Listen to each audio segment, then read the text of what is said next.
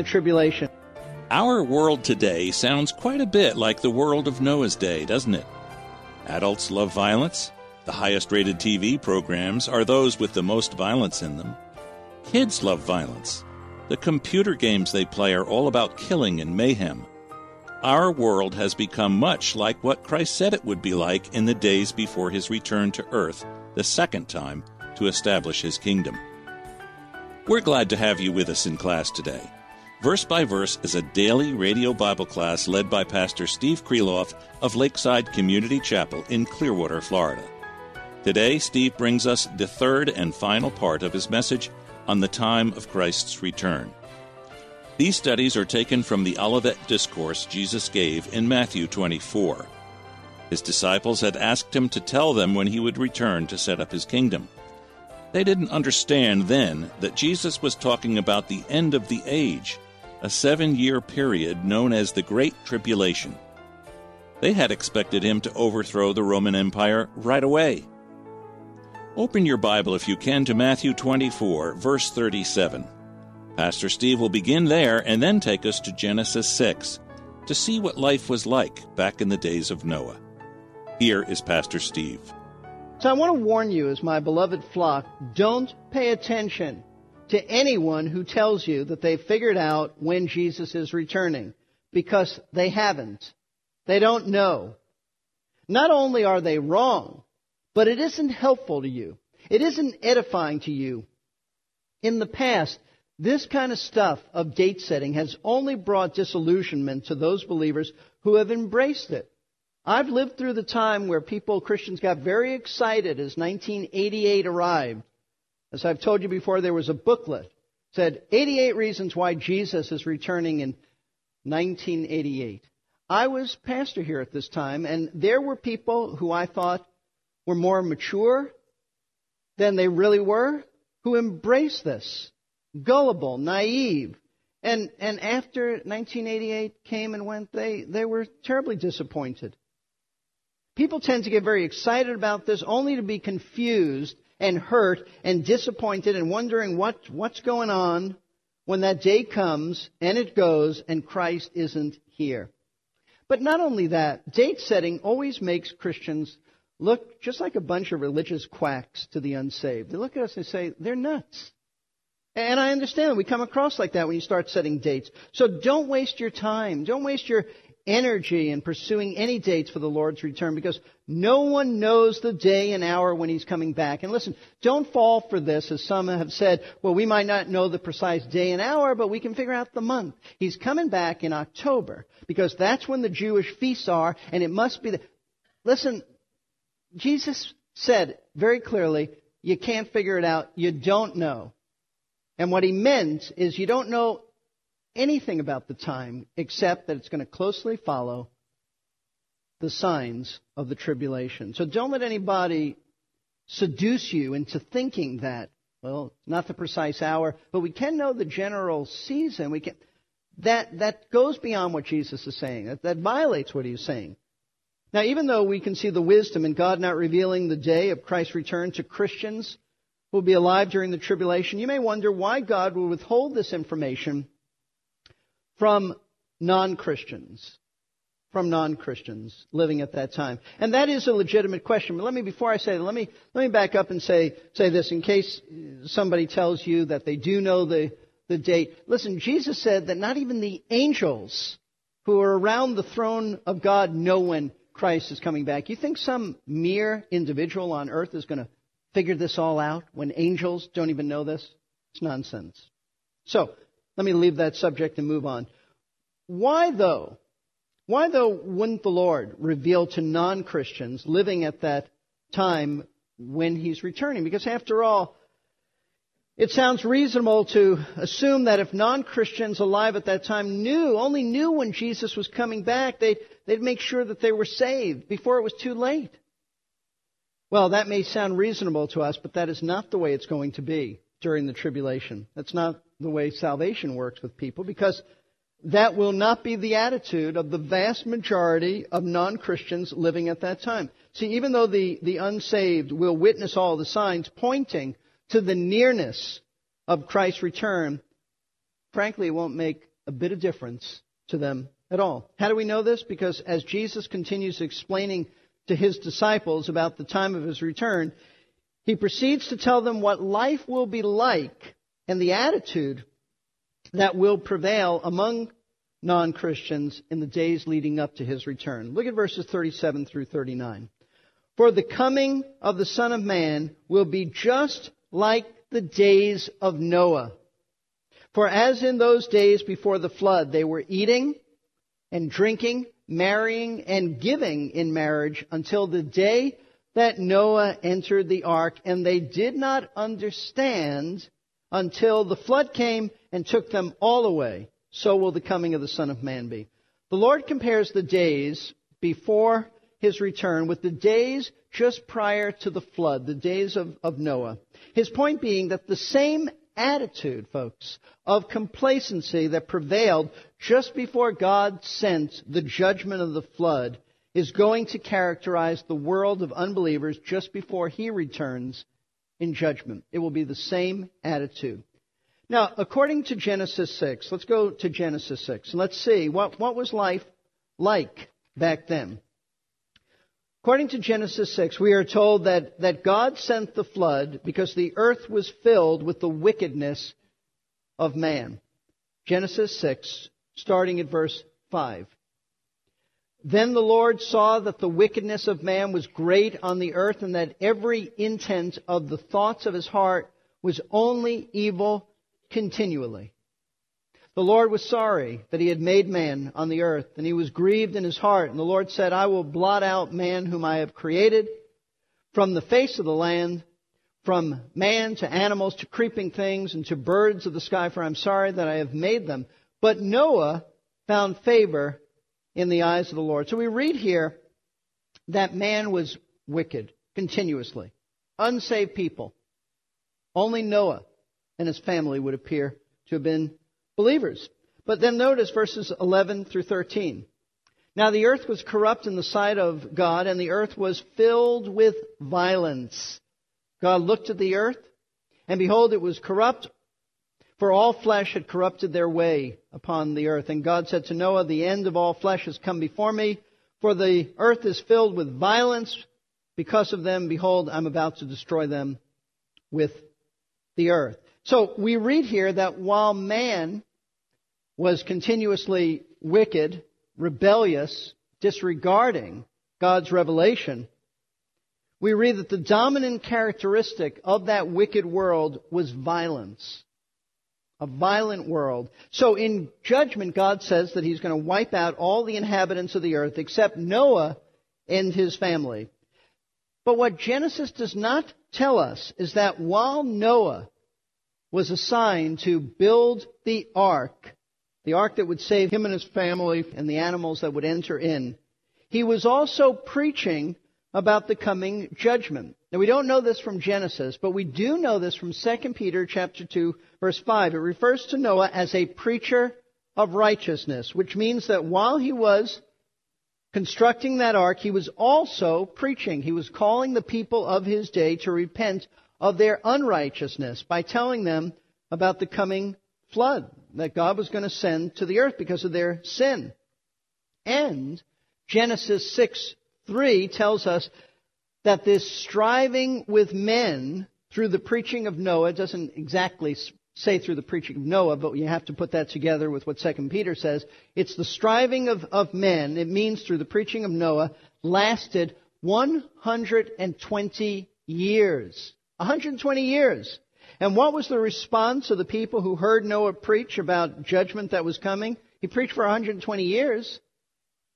Jesus said that the people of that day were eating and drinking, marrying and giving in marriage until the day that Noah entered the ark. In other words, they didn't care what Noah had to say. They just continued living their lives as if nothing bad was about to happen. It was business as usual. For 120 years this man is preaching, and not one person responds in the affirmative. See, when Jesus says that they were eating and drinking, marrying and giving in marriage, he's not pointing out that they were living morally gross lives. Now, they may very well have been. They probably were, but that's not the point here. He's not condemning them for gluttony, drunkenness, or fornication. He simply means that the people of his day continued with their normal routines. You got to eat, you got to drink, and people got married. It was life as usual. So the Lord's point is this: nobody took Noah seriously. They were all indifferent. For 120 years he called the people of his generation to repentance in light of the soon coming judgment of the flood, and not one person expressed any interest in what Noah had to say. They just continued living their lives as if they had nothing to be concerned about. And that's the way Jesus said it's going to be with the majority of the unsaved people during the tribulation. Now, as we've seen in previous studies, there will be many people who will be saved during the tribulation. There will be many people. The Lord is not contradicting himself here. What he is saying, though, is that the majority of society, the overwhelming, vast majority of society, in spite of the fact that some will repent and believe, they won't care. Most people won't care. They're going to live out their lives carrying on their normal daily activities just like they did before the tribulation. Now, we understand that there will be a lot of catastrophes going on. So in some sense, there'll be limitations, but not in every sense. It'll be life as normal. So what will life be like for non-Christians during those days? Well, they're going to eat, Jesus said. They're going to drink. They're going to get married. They're going to have parties. I'm going to assume that sporting events will take place. People will still go to football games and soccer games and basketball, baseball around the world, rugby and cricket. There'll be people running marathons. There'll be people exercising. They'll be going to their spas, their gyms. People will be going to work each day. Students will still continue pursuing their educational degrees. TV shows will still be produced. They'll be watched by audiences. People will still go to movies. They'll eat out at restaurants. They'll gather together with family and friends. There'll be marriages taking place. There'll be that stuff will just continue. There'll be grandparents who will be thrilled to see their grandchildren and vice versa. It will be life as normal, just like the days prior to the flood. And just as it is today, non-Christians at that time, no doubt, will look down upon and ridicule Christians for preaching that Jesus is coming soon and proclaiming that all of these world events are going to lead to his second coming. I'm going to assume that they'll say of Christians, they'll mock them as prophets of doom. They're narrow-minded. They're just negative. No doubt Noah was mocked and laughed at, looked down upon for being a fool, for building a boat to protect him and his family from rains and a flood, when the people of that day, do you realize, had never seen rain? We believe from the early chapters of Genesis that before the flood there was a canopy vapor that covered the earth, and that's why the earth received moisture to continue life. So they had never seen rain. They had never seen a flood. They didn't know they had never experienced any natural catastrophe. And here's Noah talking about this. They must have thought he was a crazy man, building an ark to protect him and his family from rain falling from the sky, whatever that is. But one day, all of their business as usual came to a sudden halt. Because just as Noah predicted, the flood did come. And as Jesus says in verse 39, it took them all away. Meaning that when the flood came, it took all of the unsaved people, which was really everyone but Noah and his family, away in judgment into an eternity separated from God. They had every opportunity to repent for 120 years, but they didn't. And then it ended. That's the way Jesus said that it's going to be when he comes back and he returns to the earth. Notice the end of verse 39.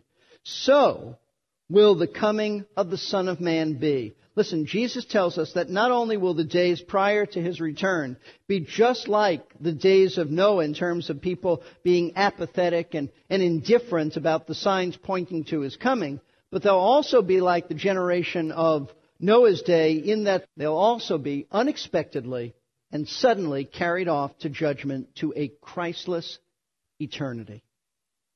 And it is this unexpected and sudden coming of his that takes people away in judgment and leaves others behind that the Lord proceeded to tell his disciples about in the next two verses. This is just really an illustration of what it'll be like.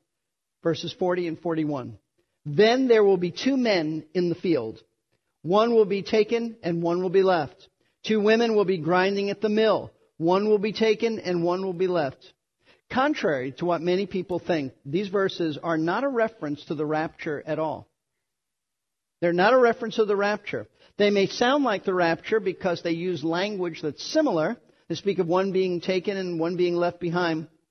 But this has absolutely nothing to do with the rapture of the church and unbelievers left behind. Now, why do I say this? Because the context of our Lord's words, the context is the similarity, the parallel between the judgment that took place in the days of the flood and the judgment that will take place when he returns. He's talking about judgment. Now, in following that similarity, that parallel between Noah's day and the days of the tribulation, we see then what the Lord is simply saying is this, that just as the coming of the flood took people away in judgment and left Noah and his family safely behind on the earth, so his coming will carry unbelievers off into judgment while leaving believers on the earth to enter his kingdom. This judgment is later explained at the end of Matthew chapter 25. It's what is commonly known as the judgment of the sheep and the goats. Some are carried off to judgment, some remain and inherit the kingdom.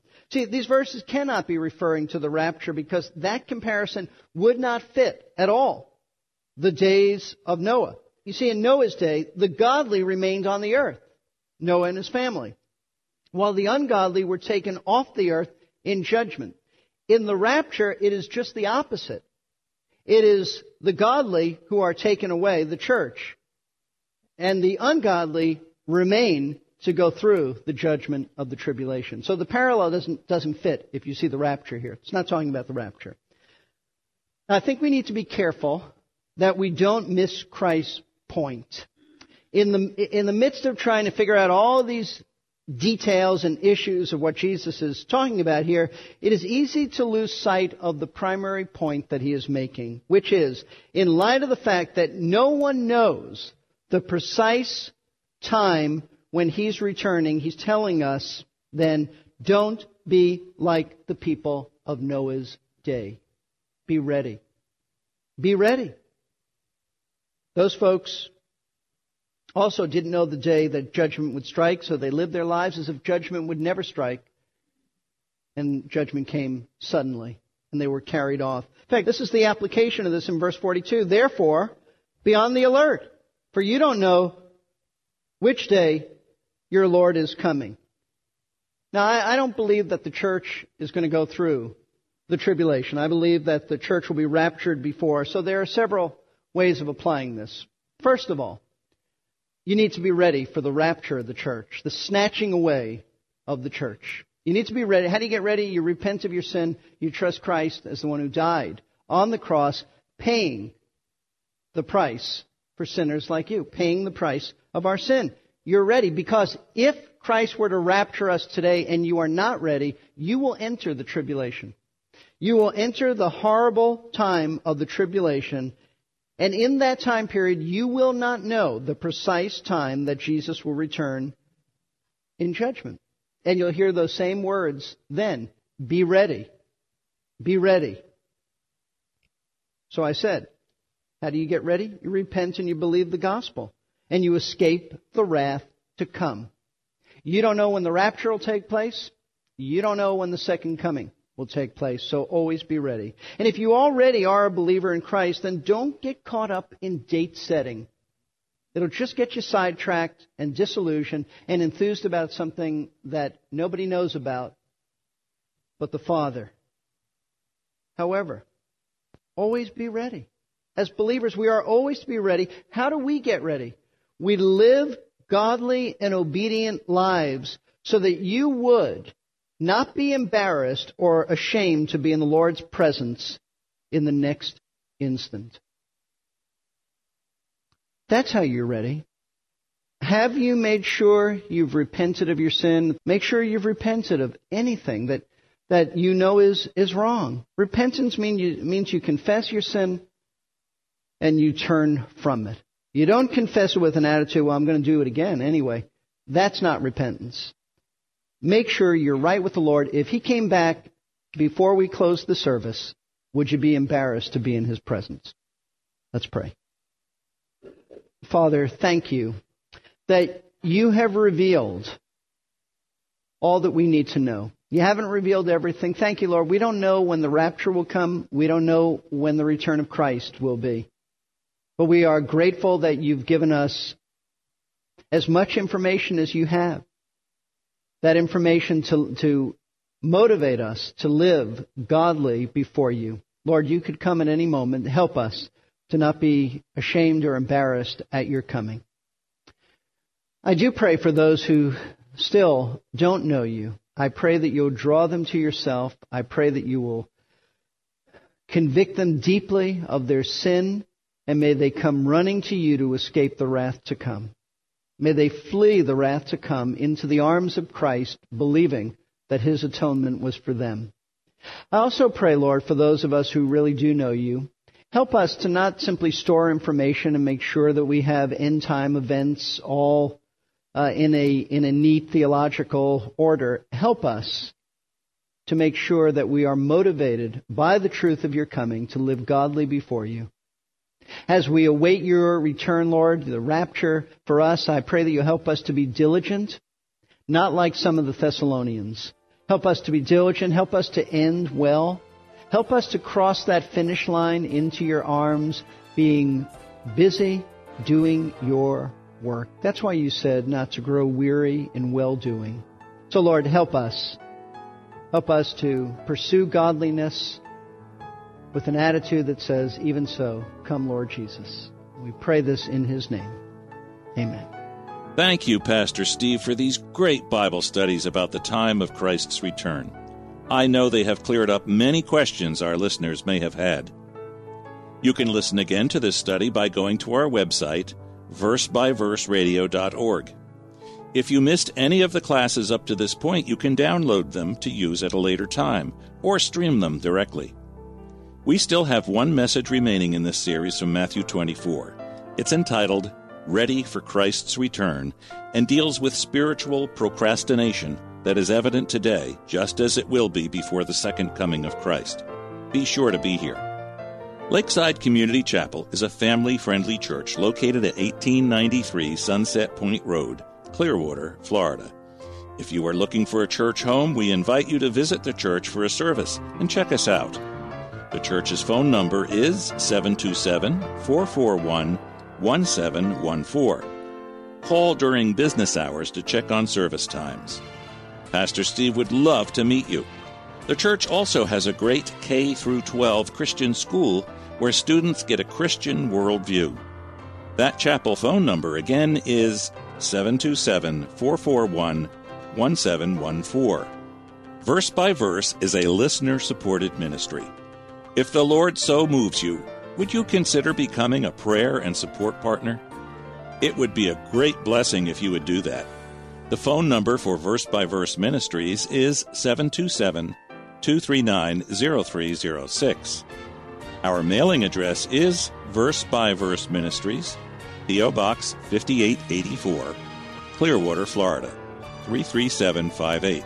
That's Verse by Verse Ministries, P.O. Box 5884, Clearwater, Florida, 33758.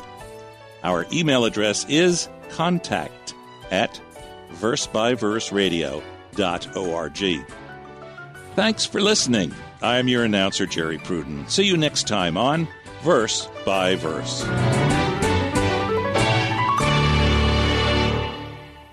You've been listening to Verse by Verse, sponsored by Verse Ministries. This program was pre-recorded. To learn more, including how to donate to this ministry, visit versebyverseradio.org. That's versebyverseradio.org. We don't always miss God's work in our lives because we don't see it. Sometimes we do see it, but we focus on one aspect and thereby miss the bigger picture. Consider Jesus turning water into wine in John 2. Most of the time we think of the amazing work of Jesus turning water into wine, but a closer look at the Old Testament reveals that wine was often used by God